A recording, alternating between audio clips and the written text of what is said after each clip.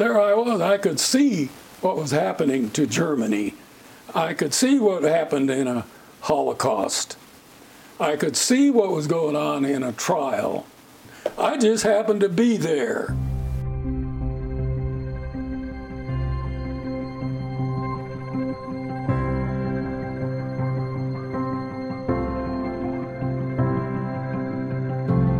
Bill Shoop knew how to type. That is, of course, not a unique skill, but it played a key role in determining what Bill would do and where he would serve in World War II. The young man from small town South Dakota found himself as an Army teletype operator, sending coded messages during the Battle of the Bulge. Then later, after war's end, he would do the same in Nuremberg, Germany, for the International Military Tribunal that determined the fate of Hitler's most ardent disciples. Reverend Bill Shoop is 97 now, a retired longtime minister. We visited recently with the man who had a seat at history's table.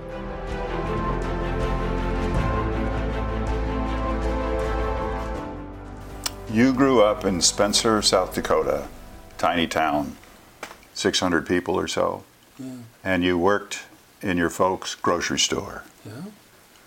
So you didn't have, at that point in your young life, much of a worldview.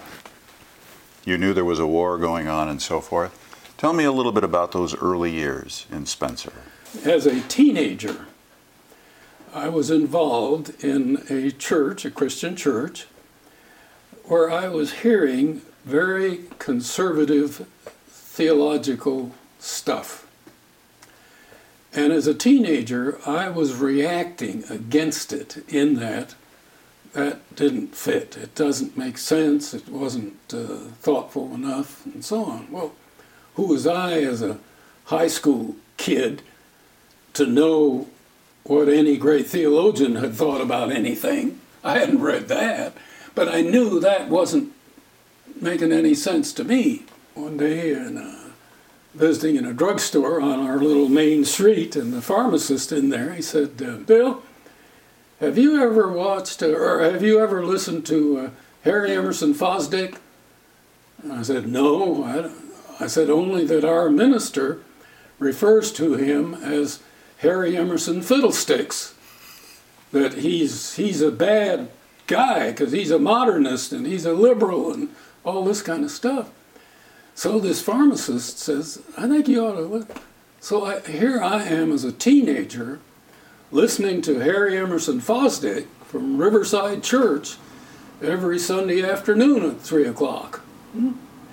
So my reaction, well, if religion can make sense, maybe I'll stick to it and maybe there's some place for me in it.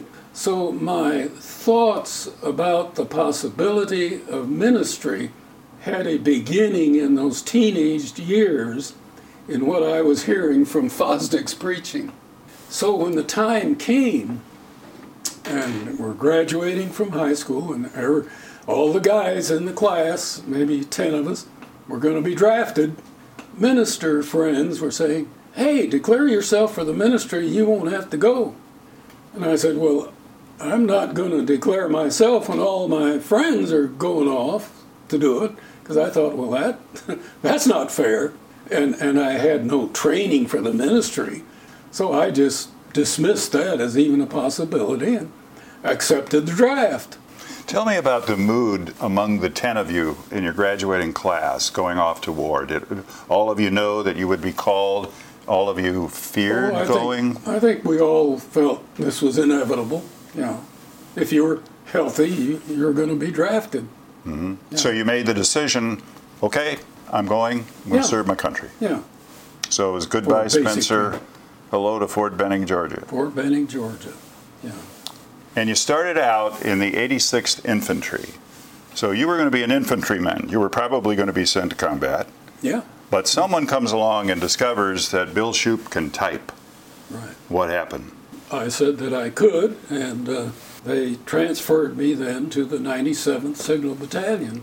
What did you think when this officer came to you and said you can type and we're going to send you now to the 97th and you're going to have a different mission? Did you understand what was going on then?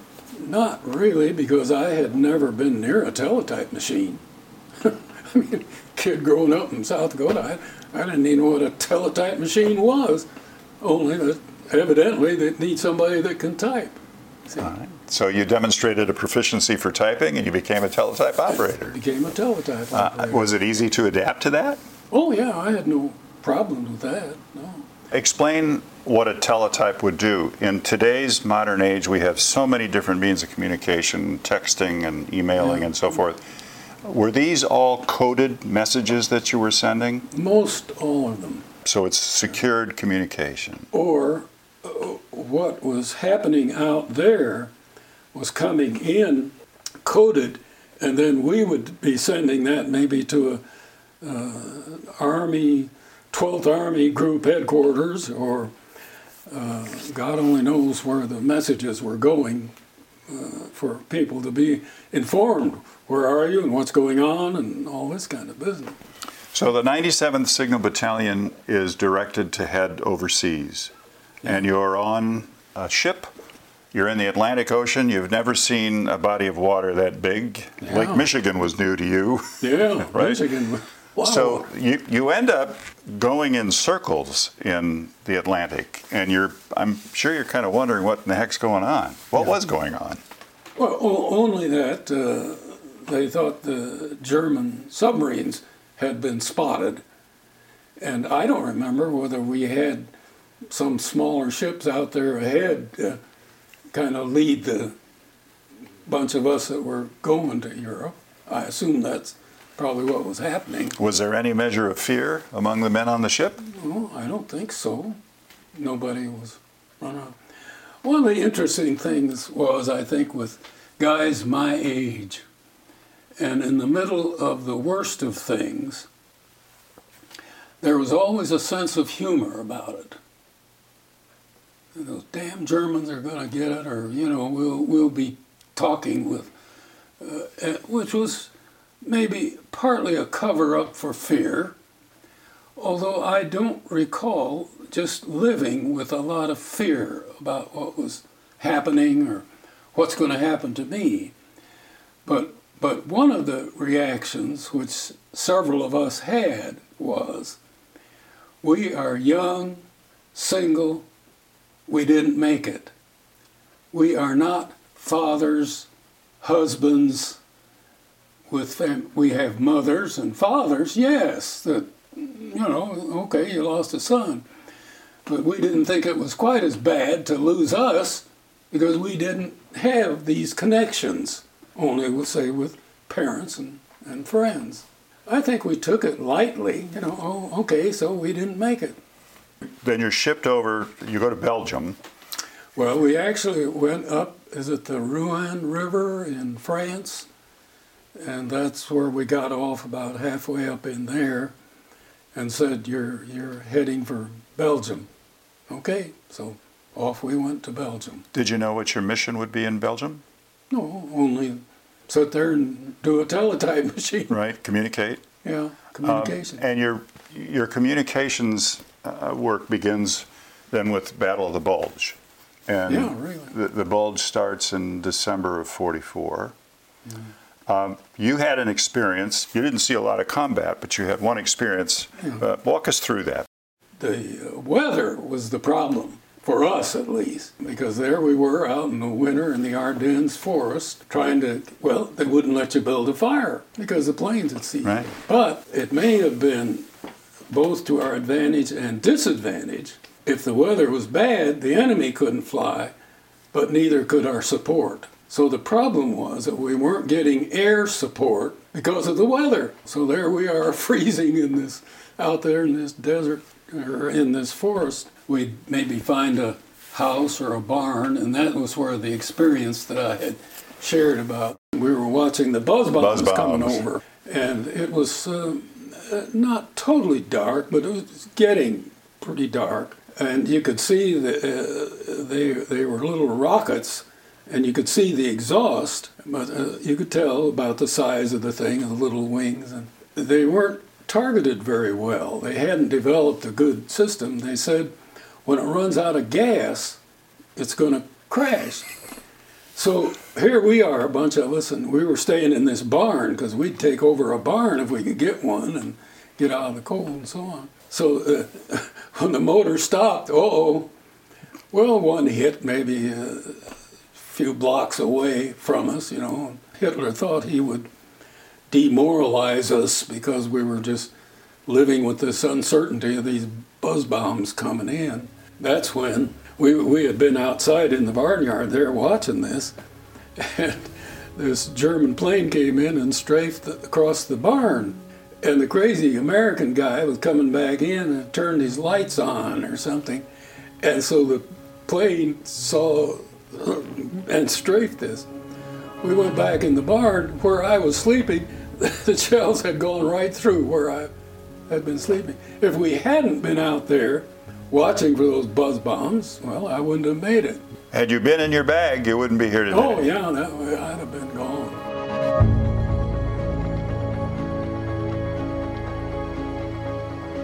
Thank goodness we were outside watching the buzz bombs. So this is battlefield theater. You're actually outside watching bombs coming in, right? Right. Yeah. Well, and we were always where maybe we could hear the artillery, and we were always aware of air support, and you know we were conscious of stuff going on all right, and moving through some of these small towns. I can recall going into a home, and there was still food on the table. People had evidently left in the middle of their meal and had taken off. Well, we weren't interested in just getting a hold of somebody's home to steal it. We were just looking for places to stay and get out of the cold. And so we'd take over and then we'd leave and so on. So whether they came back and so on. We did have the experience when we were leaving. We stopped at one of the places where they were taking care of some German prisoners of war.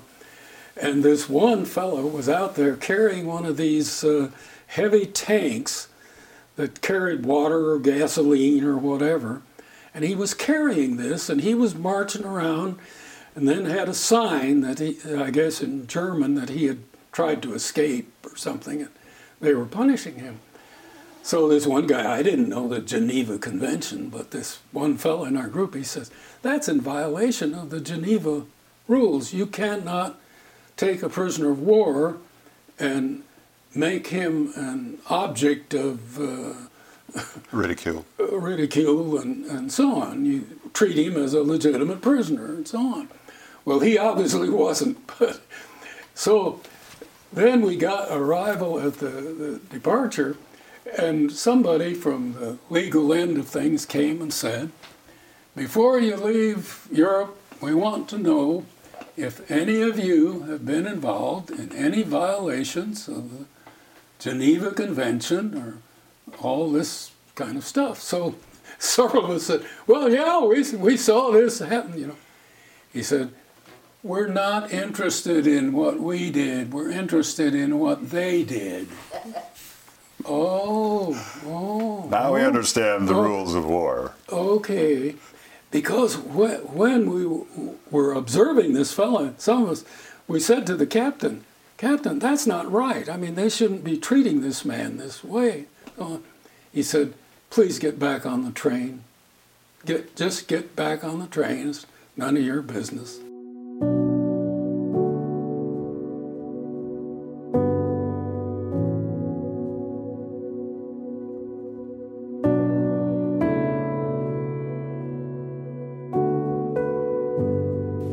Where were you when word came that Germany had surrendered? Well, we'd have been, I guess, on the border.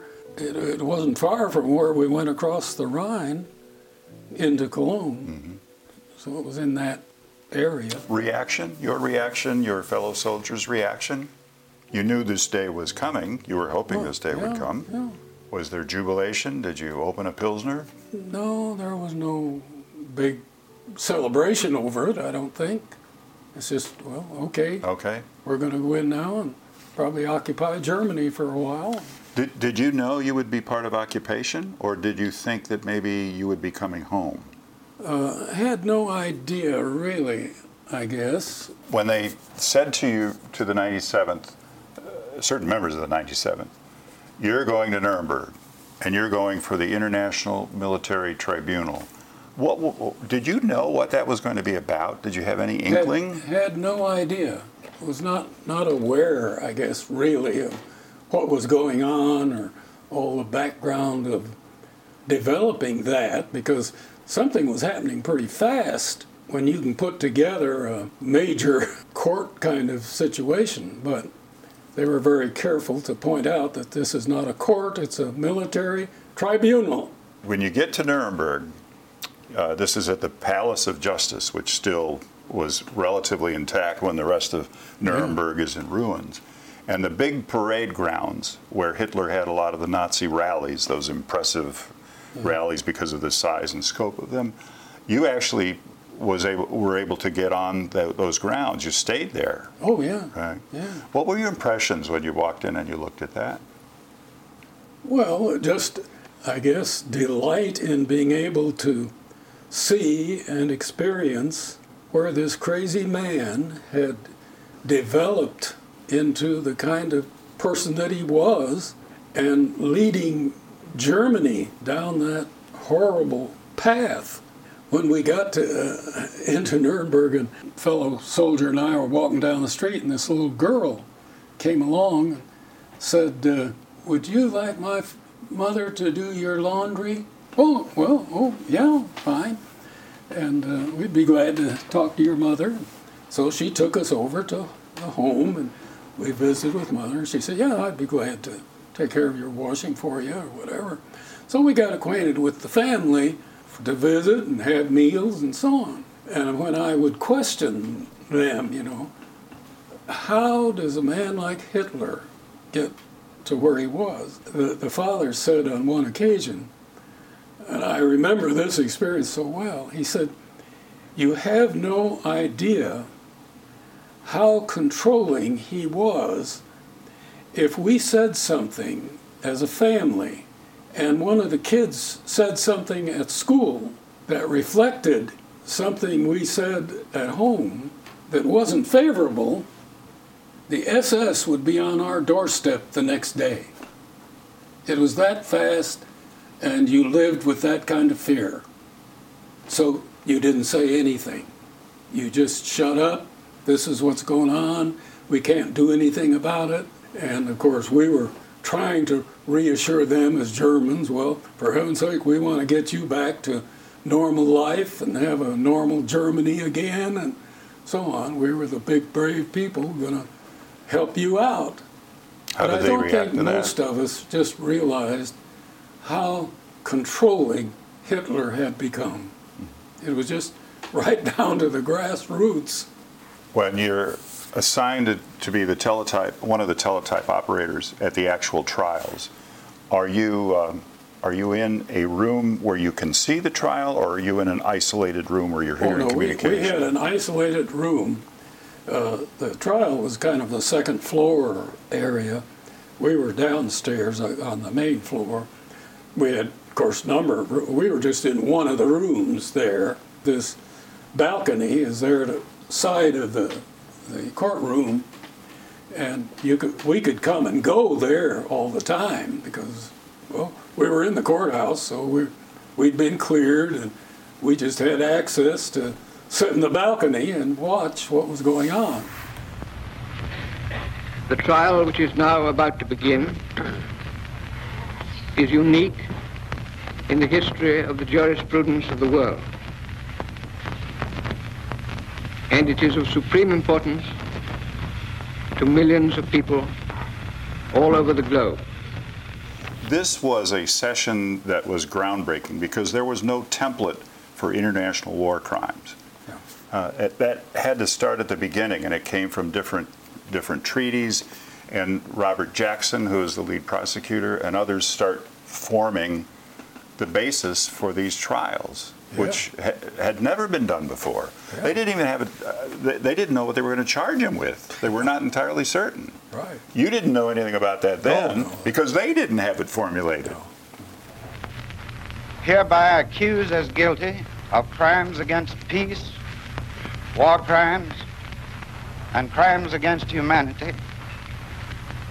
And of a common plan or conspiracy to commit those crimes, and accordingly name as defendants in this cause Hermann Wilhelm Goering, Rudolf Hess, Joachim von Ribbentrop, Robert Ley, Ernst Kaltenbrunner. When did you finally get a sense of what these crimes would amount to? Crimes against peace, aggressive war, conspiracy? Well, you didn't sit there and observe what was going on before it took very long for you to see what was being said that would convict these people, because a lot of it came out in Jackson's opening remarks. They'd already done all this investigation, and he was there to say, this is why we're here, to do this kind of thing and put these people on trial. And that's what was so fascinating for me, at least, as a kid that didn't know a heck of a lot that was going on in the world, to sit there and watch these men who'd been at the top of the whole German enterprise. Here's Goering, head of the Luftwaffe, sitting there and almost wanting to ignore what was going on. Like I'm just bored with this whole thing. You know, he'd look around. Could I think of something else to do, but no, I can't. And it was a strange thing. And then Ribbentrop, who'd been a Secretary of State, oh man, he's active. He's wanting to gather information, talk to people, and get ready, I guess, for his self-defense. Hess is seated right next to Goering. Sat there kind of just with a blank stare. And I thought, well, I wonder if the man really is mentally deficient. He's in a fog. He doesn't know, or he just doesn't want to pay any attention to it. He had flown over to the Scotland and he thought he could go make peace with the British. He was close to Hitler and was carrying out, I guess, a lot of Hitler's stuff. Your official capacity was to send back via teletype communication. It was all coded, so you had no idea of the messages you were sending. But on your days off, you would go and watch the trial, sit in the balcony. Yeah. And so you saw these guys, and you listened to the testimony, and I know you said to me that you were really impressed with Robert Jackson, the Associate Justice who was the lead prosecutor for the United States. And you heard his opening remarks, and I want to read just part of it. The privilege of opening the first trial in history for crimes against the peace of the world imposes a grave responsibility. The wrongs which we seek to condemn and punish have been so calculated, so malignant and so devastating that civilization cannot tolerate their being ignored, because it cannot survive their being repeated. Really powerful stuff. Yeah. Oh, great stuff. Were you on the edge of your seat during all this? Well, yeah, I was impressed with his eloquence, his description of things, and so on. I thought, this is super stuff. As a kid, I guess. I was a 20-year-old, and with no legal background. And you probably weren't aware then that there was a real difference of opinion on how all this was going to be handled. Oh. Churchill wanted to line them up and put them before a firing squad, get it over with. Just go shoot them. Stalin wanted a show trial, do a trial, and then shoot them. The U.S. wanted to try them fact-based, lay it out, and create something of a template for what a war crime is. Yeah. So I guess, arguably, we took the noble path. Yeah. Well, that whole thing, as I recall, there was a gathering in London. Seems to me I used to have that part of that document as a preliminary, all the conflict there as to how you do something when you're dealing with three or four nations that do not have the same judicial systems. and ways of doing things. Well, we're going to do it the American way, or we'll do it the French way, or the English way, so on. And I think it was, oh yeah, here it is.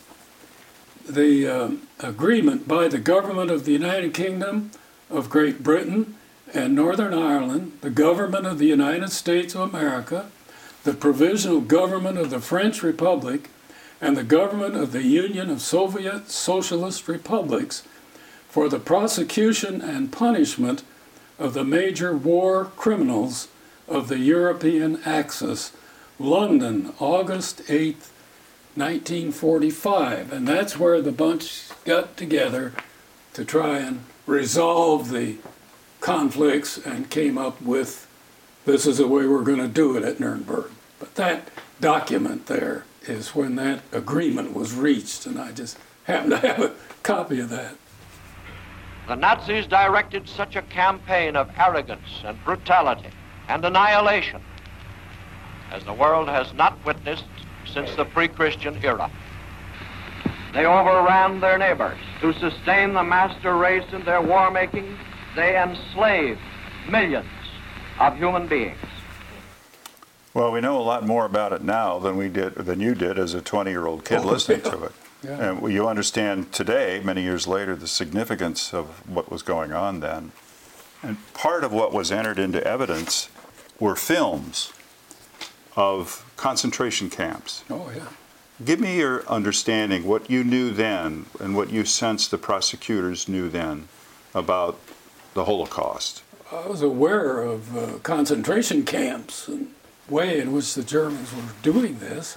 I think I was conscious of that as a teenager, that we knew that.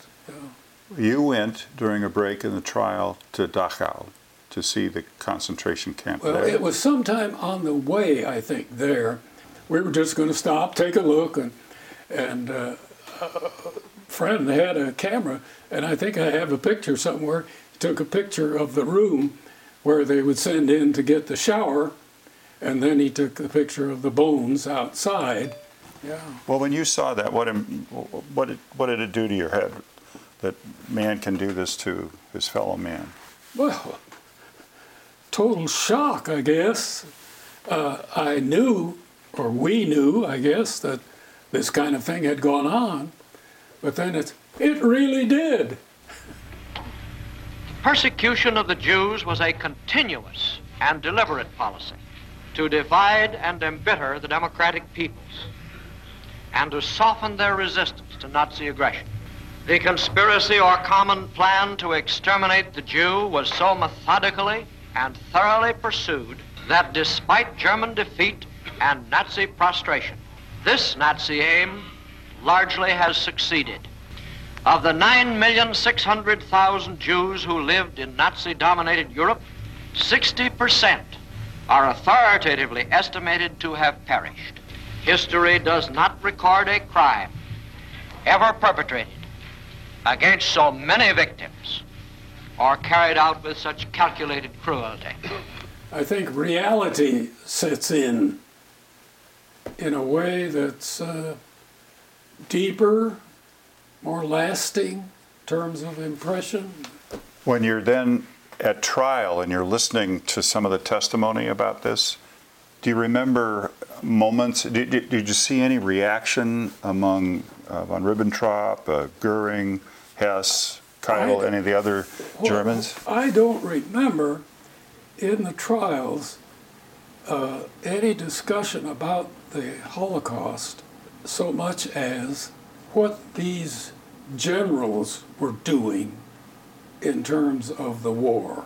Almost to the man, they would say, when we gather to make our plans of here's the next operation we're going to do, this is the way we'll do it, and so on, they could take it into the Führer, and he would throw it all out, and we just had to do it with the way Hitler wanted to do it.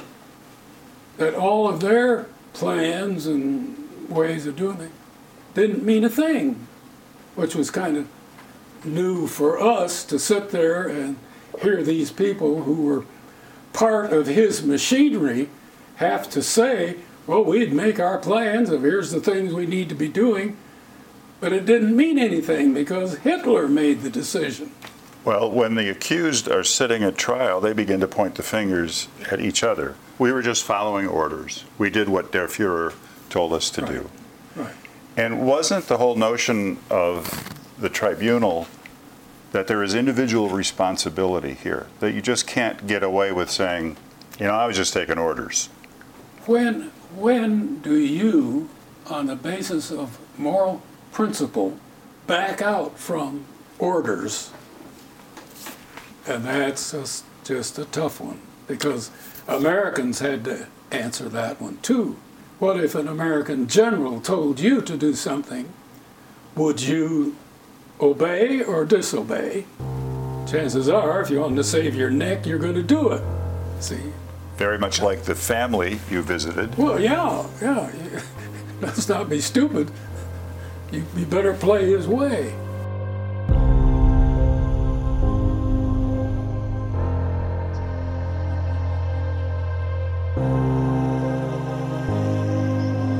They had built this little scaffolding out there in the prison courtyard in there. And of course, read later that the soldiers, Jodl and I think, I'm not sure who all, they didn't want to be hung. They wanted to be shot with a firing squad. No soldier's going to be hung. That was an insult. That, don't crucify me, shoot me, kind of thing. Mm-hmm. But the outcome of that, which happened after I was there, those that were hung were then taken to Dachau and to the ovens and cremated, and they took the ashes then to Munich and dumped them in the river there. The river went through Munich because they did not want anybody to ever make some idol out of those Hitler people. Their ashes had been shipped off in the river at Munich. Now that's a fantastic way to.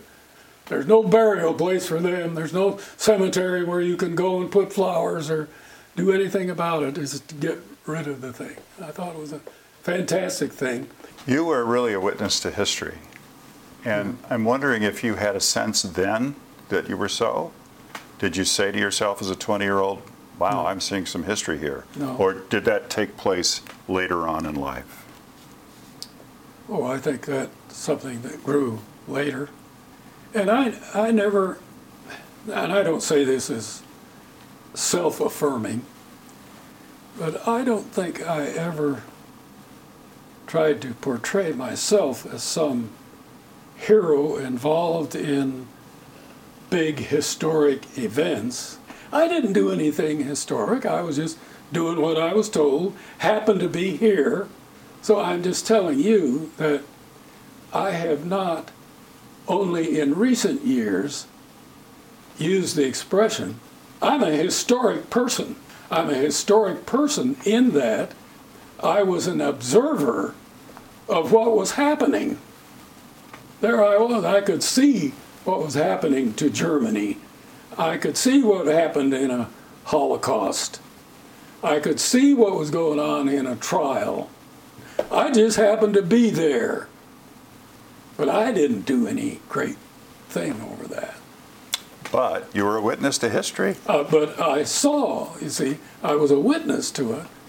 What do you want your grandkids and great-grandkids and subsequent generations to know about what you witnessed during World War II? I think you ought to have an understanding of political affairs that make you treat what's happening in society with a legitimate demand always for at least truthfulness. Let's start by saying we ought to be dealing first with truth. Secondly, that all you think and do about the social order should be done with a sense of compassion rather than criticism and rejection.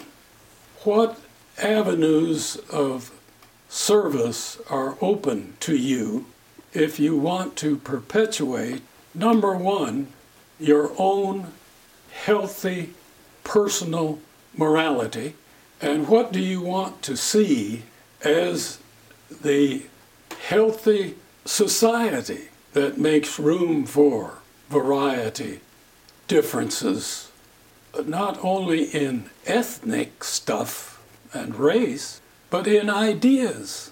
And how do you deal with those situations in which there is honest, healthy disagreement? Can you handle that?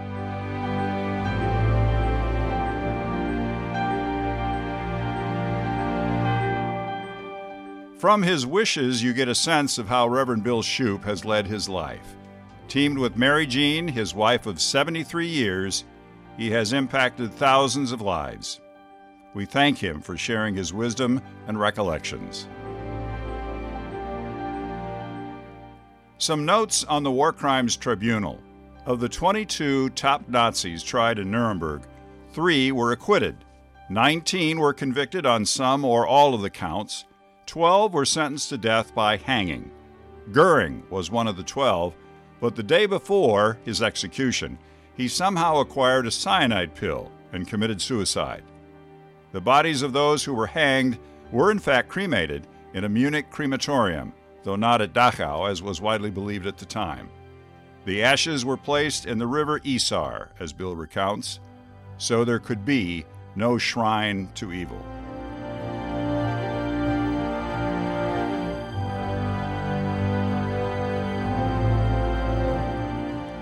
We hope you found today's Honor, Thank, Inspire episode to be moving and meaningful. And if you did, please consider sharing this podcast and make sure you subscribe wherever you get your podcasts. The impact Honor Flight Chicago has on the lives of our veterans and their families is made possible by the generosity of our donors. To support our mission, to find our veteran application, to volunteer, or simply for more information, please visit us at honorflightchicago.org.